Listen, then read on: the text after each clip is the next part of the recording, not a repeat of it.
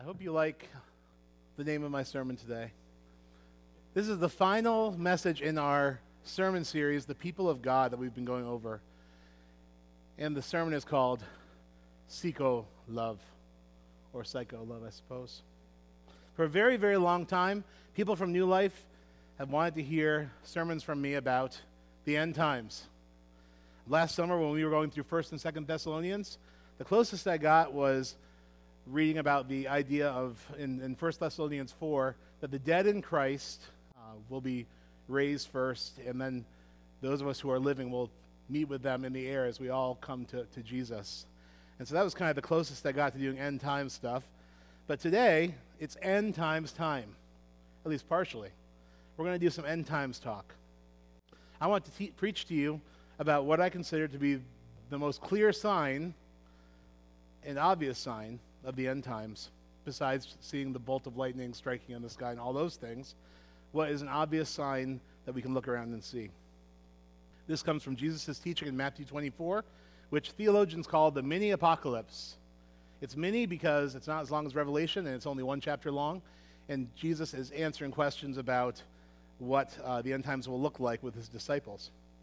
And just for the sake of knowledge, for the sake of your own understanding, the end times is technically between Jesus' resurrection and his second coming, when he brings all creation underneath his rule and everything is set right. It says in Revelation, there will be no more crying, no more tears, for the old order of things will have passed away, and that Jesus will be our light, and we will have access to the tree of life 24/7 without problems.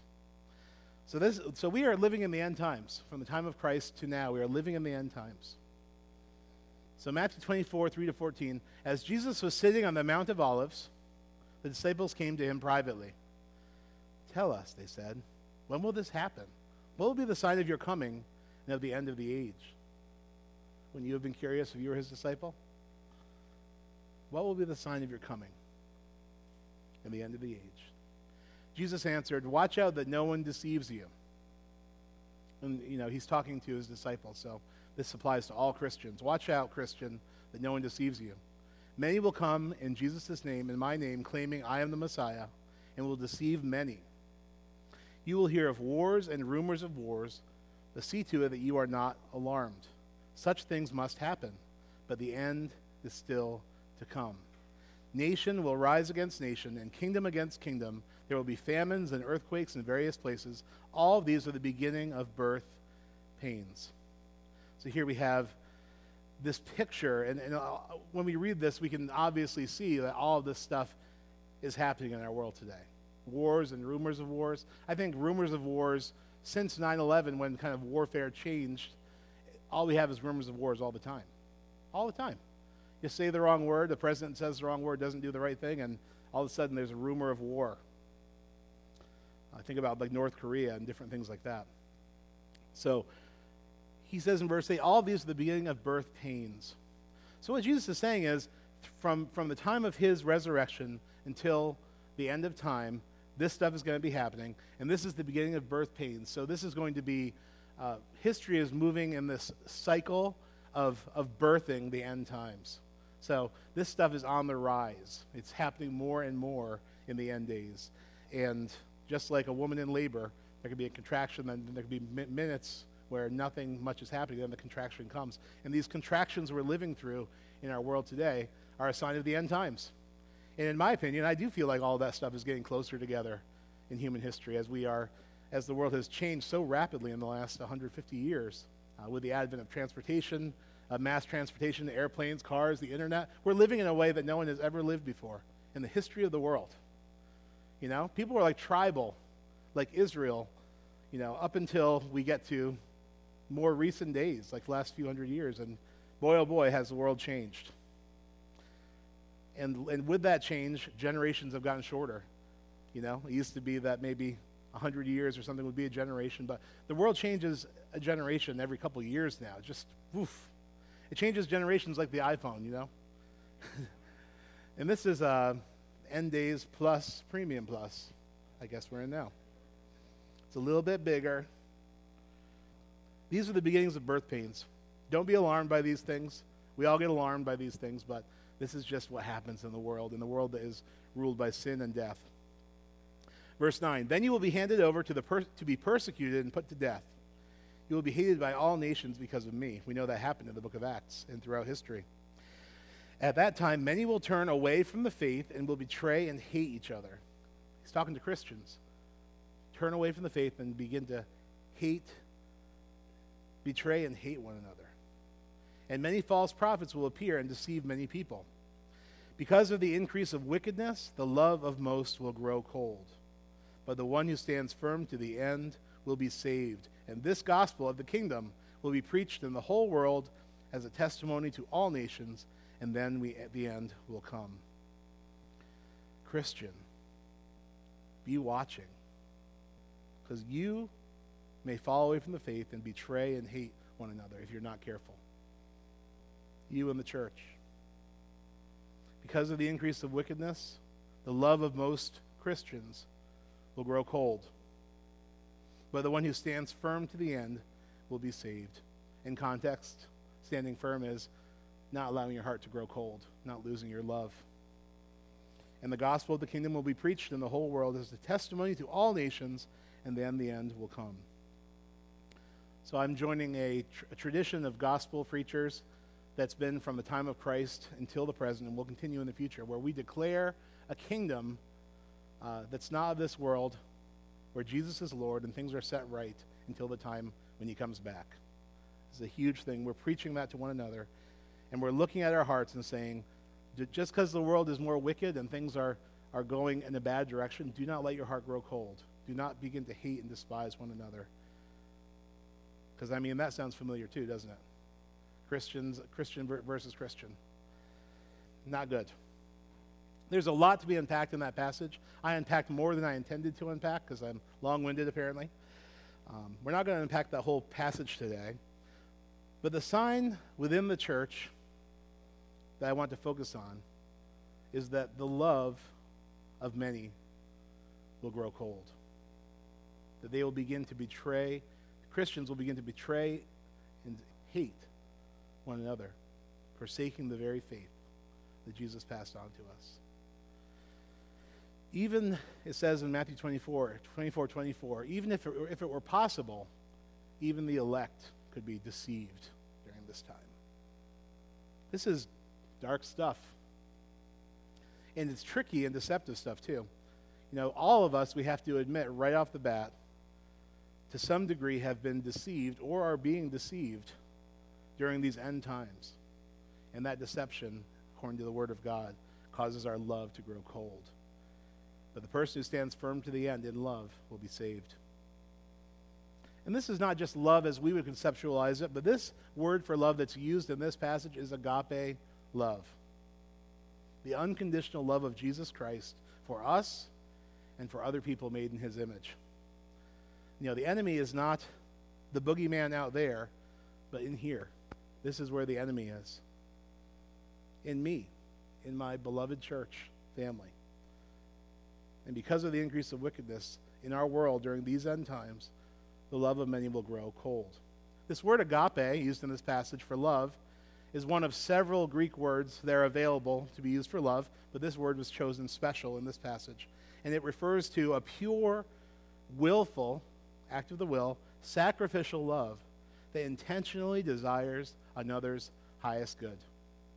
Philippians says, looking not only to your own interests, but to the interests of others, and leveraging all that you are to lift up other people. This is the love of Jesus on the cross. Jesus died on the cross, and as he was dying, he was forgiving his enemies, asking God to forgive those people that were nailing him to the cross. And even as his disciples turned coat and ran, he had an intention to restore them.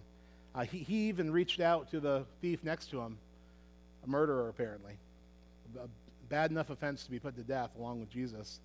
And when that man cried out to the Lord, Jesus, he said, I tell you the truth, today you will be with me in paradise. That man had no chance to repent or change his life. All he had was a desperate cry to Jesus with his final breath. That is the love of God, demonstrated through Christ. Greater love has no greater meaning than this, that one would lay down their life for their friends.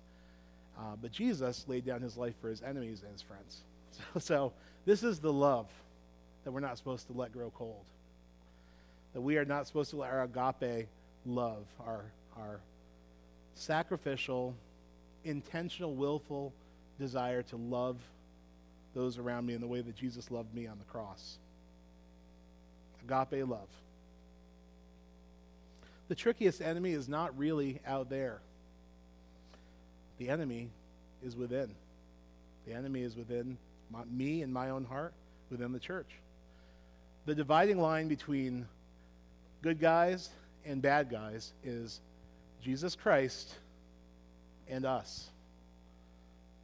Good guys and bad guys. Jesus Christ is the only good man who ever lived, truly good.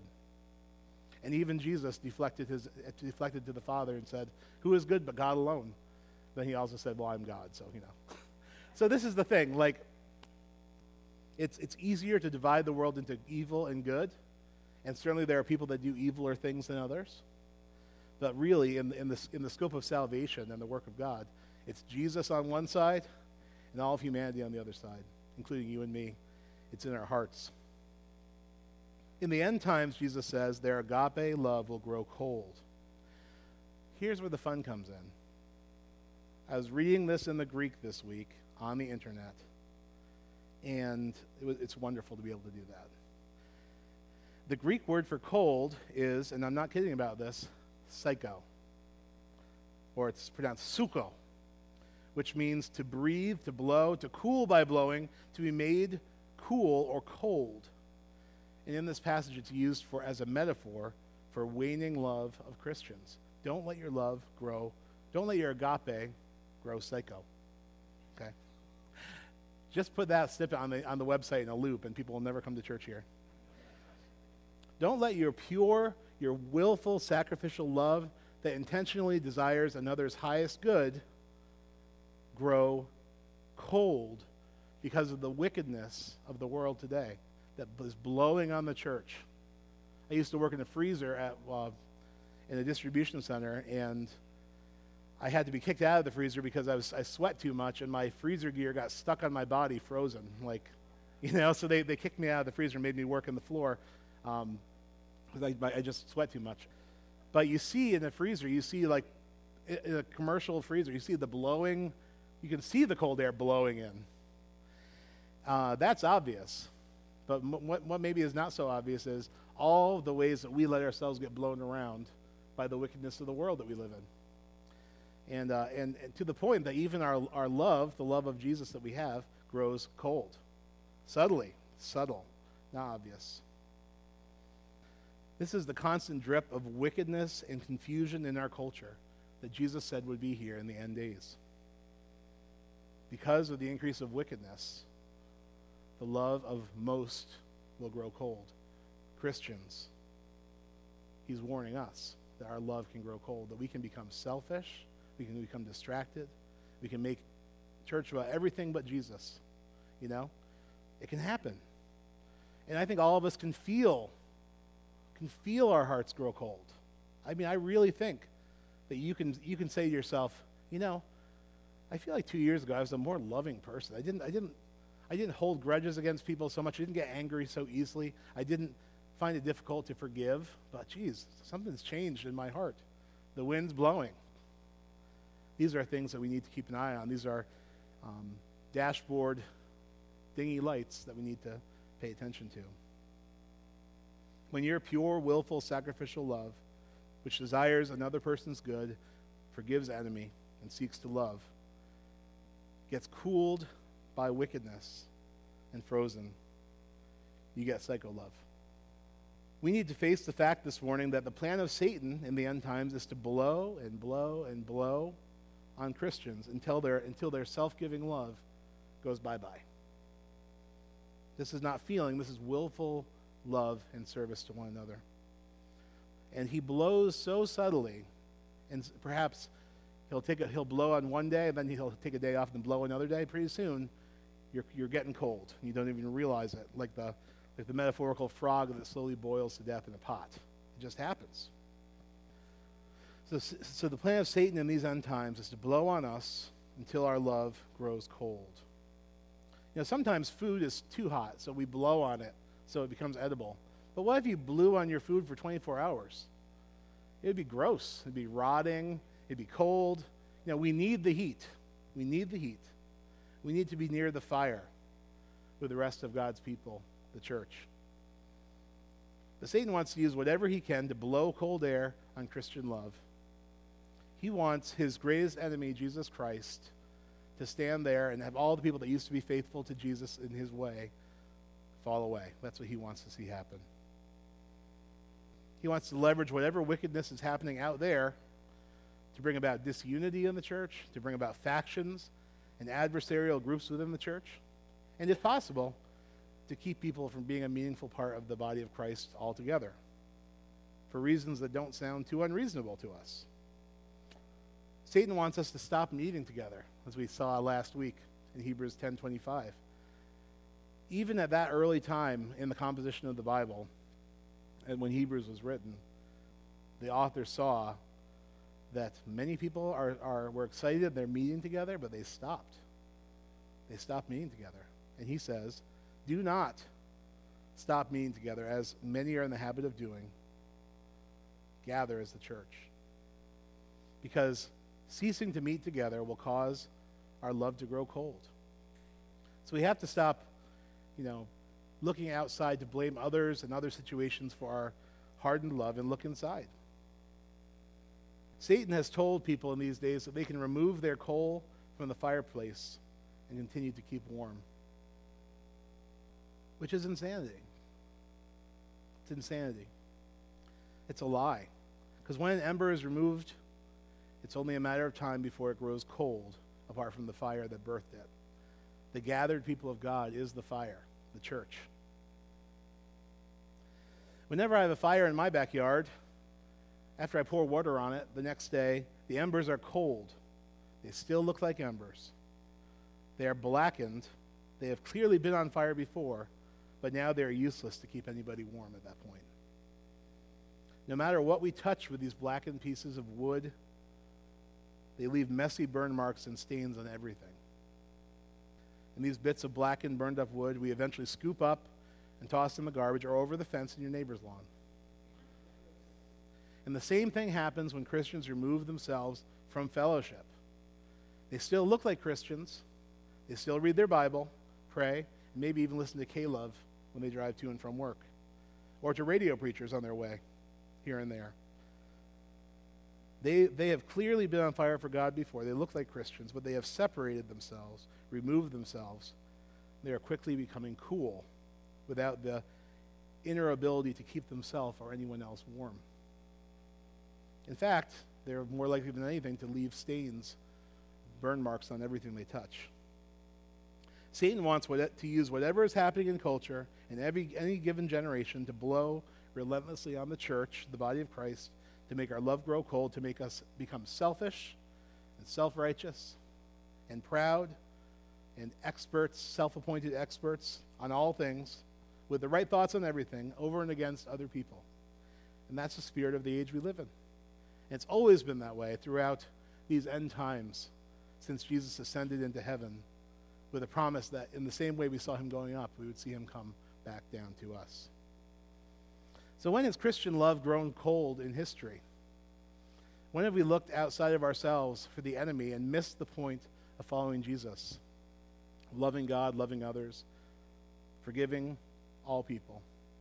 When has Christian love gone psycho? Well, one of those times is the Crusades.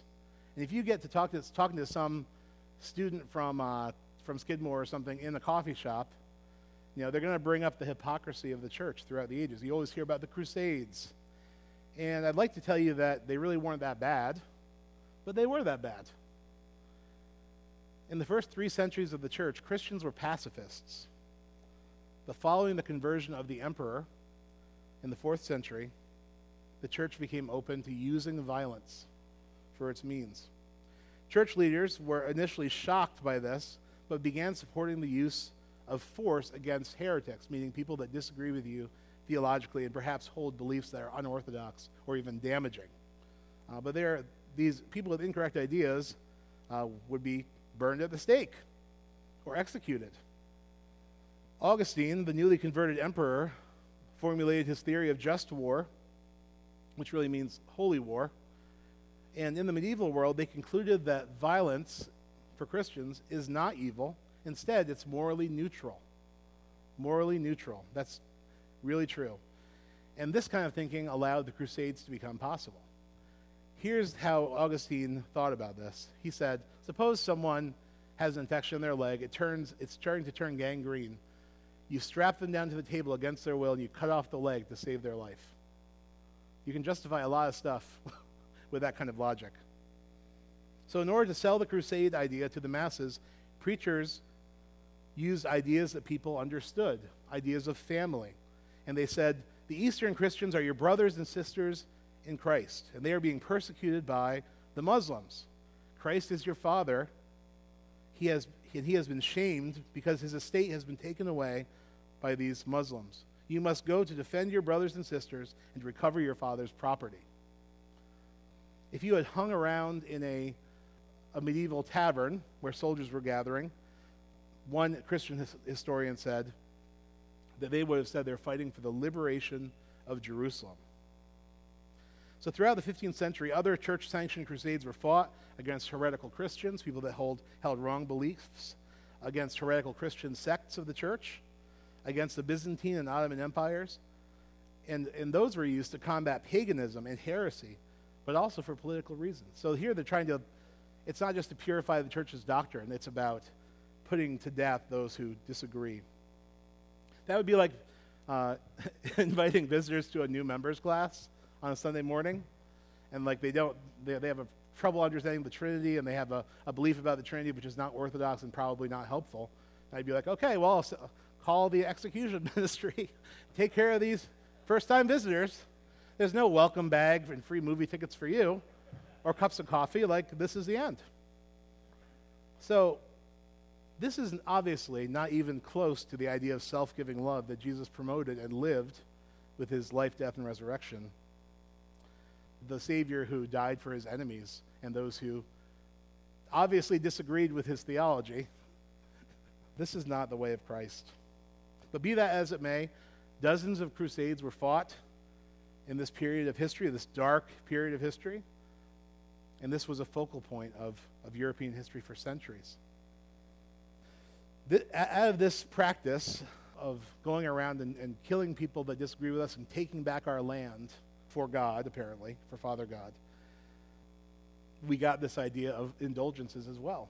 So soldiers, Christian soldiers who feel guilty about the blood that they've shed, they can buy indulgences so God forgives them. This is the kind of stuff they fought against in the Reformation, which we are direct descendants of. Nothing good came of this. And this is why every college student you meet in a coffee shop will say to you, what about the Crusades? Now you can say, yeah, that was bad. But we've really tried to turn this thing around. So we have a welcome bag for you. We have coffee now.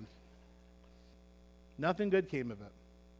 Because of the increase of wickedness, it's weird to think, but the medieval times were part of the end times too, after Christ, before his second coming.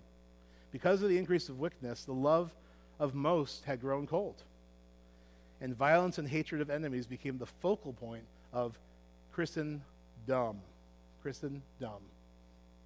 Emphasis on the dumb.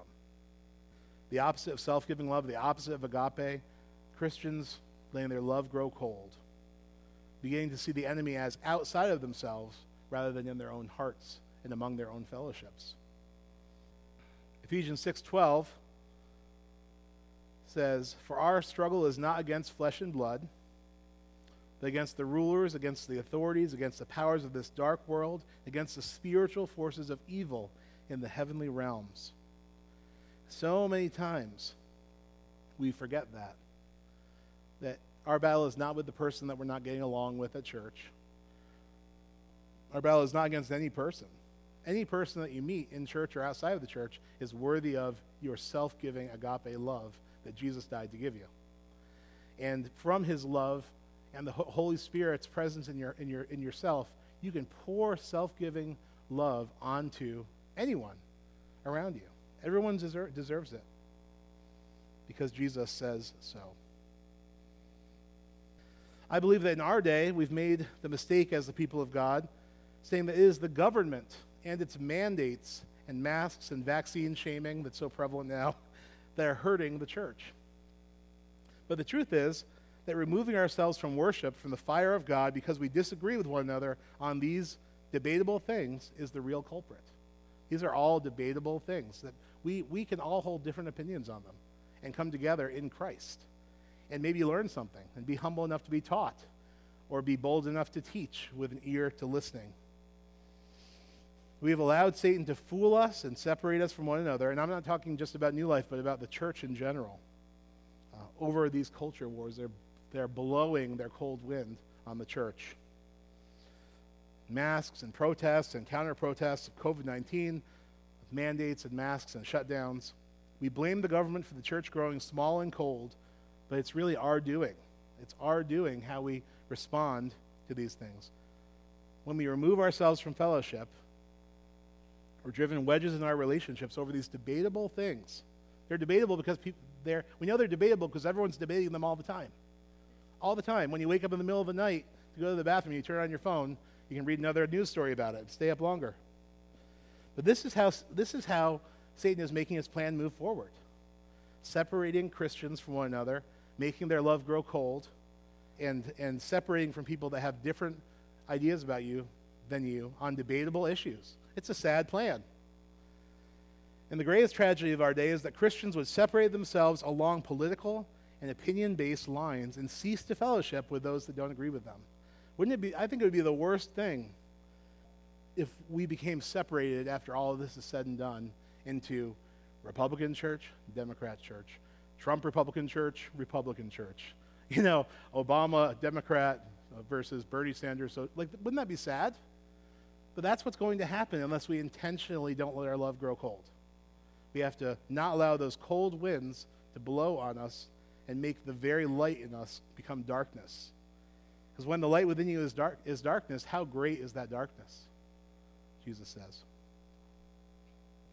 We must remember this truth that unites us, which is far stronger than any opinions that may divide us, and that is that the blood of Jesus Christ flows through our veins. We are a family of God. No matter where you fall on your opinions or the spectrum of politics, of activism or not activism, of vaccines or no vaccines, masks or no masks, no one can believe that we could be united with all these different opinions, but we can be, because the most important thing about us is Jesus Christ, and he binds us together. Jesus' blood makes us a family, adopted into a family, and we all benefit from discussing our thoughts and opinions with one another while keeping Christ front and center. And by that, I mean very specifically the way of Christ. Not just this idea of like the blonde, golden-haired, blue-eyed Jesus picture, between you and other people. I'm talking about the way of Christ. Love your enemies. Pray for those who persecute you. Make every effort to live together in peace, as far as it depends on you. Use everything that you have and leverage it all to look not only to your own interests, but to the interests of others, just like Jesus did. If we keep the way of Jesus front and center, we can hold different opinions. We can grow as a people. We might even have our mind changed on debatable things. But if we're not all here together, we can't do that. Because, you know what, now we're just a church that is Democrat or Republican or socialist, whatever it might be. When people separate based on these debatable things and forget the strength of the blood of Jesus Christ, that's the blowing of cultural winds on the church, and it will freeze our love. I don't want to see that happen. Here's a good way to keep Christ front and center, along with people that you might have disagreement with on debatable issues. Be quick to listen, slow to speak, and slow to become angry. Quick to listen. That's what it says in James 1:19. That's the way of Jesus. We might learn something. But Jesus, the way of Jesus, and the agape love that flows from Jesus' sacrifice on the cross must remain front and center. When you have a debate with somebody or you're having a difference of opinion, keep in mind that that person that you're talking to, Jesus died for them. Jesus died to save them, just like he died for you. Remember the height from which you've fallen, it says in Scripture. In all humility, come to Jesus. This time we've been through has no doubt been quite divisive. And we've had to figure out how to get through this time along with everybody else. When the government shut down most everything, with some exceptions, without singling out the church, we complied in order to cooperate with the rest of society. The government never commanded us to stop preaching in Jesus' name. They never did, which would be worth not obeying. They never said we were not allowed to have online gatherings or small groups over Zoom. They simply said that for a period of time, most of society was going to stop gathering in larger groups as we dealt with the virus. Did it all make sense then? No. Does it make sense now? Not all the time. For instance, liquor stores becoming essential businesses. Doesn't make sense. Unless you're, come on now. But by and large, sporting events, theater companies, musical concerts, schools, and churches where people gather together and sing and spray droplets everywhere, they said, shut down temporarily. So we did it. We started streaming services weekly and having face-to-face fellowship on Zoom on Wednesdays. Online Bible studies in small groups, great ones actually. Some people, it was their best small group experience, meeting over Zoom that I've talked to. And in doing this, no one had to give up meeting together. We just shifted our meeting together in order to cooperate with society. It didn't quite work. Was the curve flattened? I don't know. It was clunky. It was poorly executed, probably. But it wasn't religious persecution. And it did not single out the Church of Christ in its mandates. Now, if the government said to us, as they said to the apostles in Rome, you're commanded to no longer preach in the name of Jesus, we would stand up and say, sorry, we must obey God rather than men. But on debatable issues, submit to your ruling authorities as unto the Lord. So that's what we tried to do. And these days, the great thing is that everyone can self-regulate. You can either do or not do as you see fit. The issue was not the government, but the choices Christians made during this time, according to their personal opinions. And as the pressure from culture blew on the church, many Christians decided to not participate in church anymore. If we can't meet in person, we're not going to meet online. We're not going to do small groups. And people forsook meeting together during the lockdown. And now that we're fully open, people still aren't all here.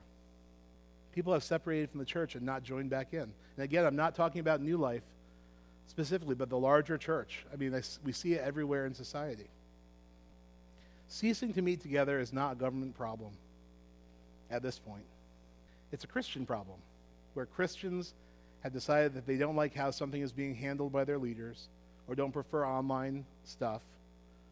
They've self-selected out of meeting together. And this is what Satan is actually doing.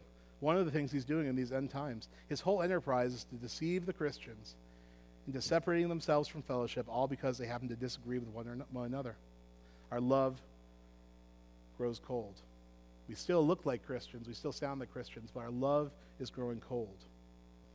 Over the past 5 weeks, since I returned from my sabbatical, leading into last week's service, I've talked about this idea of solidifying your membership in the body of Christ, which to me is such an important idea, to find the place where your giftedness and your calling meet what the body of Christ needs. And that's what the sign-ups are all about. That's what the small groups are all about, solidifying your membership in the body of Christ. But I'd be remiss if I didn't preach to you the one thing that is of ultimate importance, no matter what ministry you are involved in, according to the Word of God, whatever project you are working on, or whatever place you serve in the body, or whatever small group you participate in. And that thing is agape. The love that Jesus says will grow cold on the day that the world and larger culture blows its cold wind on the church. So Paul, after a long treatise on solidifying people's place in the body of Christ in 1 Corinthians 12, he shifts gears in 1 Corinthians 13. I'll start in 12:27, and we'll end with this. Now you are the body of Christ. Each one of you is a part of it. And God has placed in the church, first of all, apostles, second prophets, third teachers, then miracles, then gifts of healing, of helping, of guidance, and different kinds of tongues. Are all apostles? Are all prophets? Are all teachers? Do all work miracles? Do all have the gifts of healing? Do all speak in tongues? Do all interpret? Now eagerly desire the greater gifts. So that's solidifying your place in the body of Christ. And yet I will show you the most excellent way. If I speak in the tongues of men or of angels, but do not have, the word is agape there. That's the word that's chosen. Love, I am only a resounding gong or a clanging cymbal. If I have the gift of prophecy and can fathom all mysteries and all knowledge, if I have faith that can move mountains but do not have love, I am nothing. If I give all I possess to the poor and give over my body to hardship that I may boast but do not have love, I gain nothing. Love is patient. To be patient in the Greek means bearing the offenses and injuries of others. To be long-suffering, slow to anger, and slow to retaliate and punish other people. Bearing the offenses and injuries of others in relationship. Love is kind. In the Greek, this means to show oneself to be mild-mannered. In other words, approachable. Put out the vibes of being approachable and humble. That's kindness. It does not end. And what that means is jealous. To burn with zeal, to be heated, or to boil with hatred and anger. It does not envy. It does not boast. That's bragging and talking about how great you are excessively. It is not proud, which means arrogant. To inflate, to blow up, to be puffed up, to bear oneself loftily. I'm just reading from the dictionary, the Greek dictionary. It does not dishonor others. And that means to act unbecomingly or not appropriately towards other people. It is not self-seeking, to seek after and demand something from someone else. Love is not self-seeking. It is not easily angered, which means provoked. To be irritated, aroused to anger, to scorn and despise others, to exacerbate, to burn with anger. Love keeps no record of wrongs. That's past injuries that have been kept against you. Love does not delight in evil, but rejoices in the truth. It does not rejoice in injustice or unrighteousness, but rejoices with the truth as taught by God, respecting God and his purposes through Christ, and rejoicing in the gospel of Jesus Christ. Love always protects. That means to cover. So to deck, to thatch, to cover, to protect or keep by covering. So love protects other people. It always trusts, and that means believes. To think that what you're being told is true. To be persuaded, to credit, to place confidence in the person you are loving. Love always hopes, which means, of course, for us, waiting for our salvation, but also hoping for the work of Christ in the life of another person. It always perseveres, which means to remain, to not fall away when calamity or difficulty comes. Finally, it says, love never fails. Love never falls, ever. But where there are prophecies, they will cease. Where there are tongues, they will be stilled. Where there is knowledge, it will pass away. For we know in part and we prophesy in part. But when the completeness comes, when Jesus comes, what is in part disappears. When I was a child, I talked like a child. I thought like a child. I reasoned like a child. When I became a man, I put the ways of childhood behind me. For now we see only a reflection, as in a mirror. Then we shall see face to face. Now I know in part, then I shall fully know, even as I am fully known. And now these three remain: faith, hope, and love. But the greatest of these is love. This week, our homework is to evaluate ourselves and see how the wind and the wickedness of society has blown on our faith and caused us to become cold, to forget the gospel, and to reorient ourselves not to our idea of love, but to God's idea of love, which is found in agape, which is found in kindness, in thinking the best of others, in being approachable, humble, quick to listen, slow to speak, slow to become angry, that we might all have unity in Christ. Because if we don't have unity as people that think very differently and have different opinions on many things, if we don't have unity, the world is not going to know that Jesus came, because we're just like every other organization that falls apart and splits and becomes a second American Legion or becomes a second Kiwanis Club because we just can't get along with the other people. No, the church is called to a higher standard. People that disagree fiercely, but always keep Jesus front and center, following the way of Jesus. And maybe we all grow, too, from the experience. So I say, my desire as your pastor, my desire for the church, is that we would be a fellowship of Republicans, Democrats, socialists, whatever you want to be, who love and who are humble enough to listen and to maybe even be changed by God. Because one thing is not debatable, and that's the love that God's given us through Jesus Christ, the gospel of our salvation. And that we have to offer to everybody as far as it depends on us. So I'm going to pray and close the service. Father, I pray for the church. I pray for New Life Fellowship.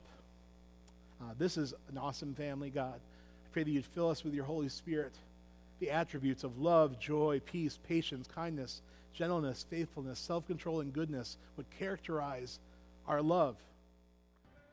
In Jesus' name, amen. You are dispersed. Go and be the church.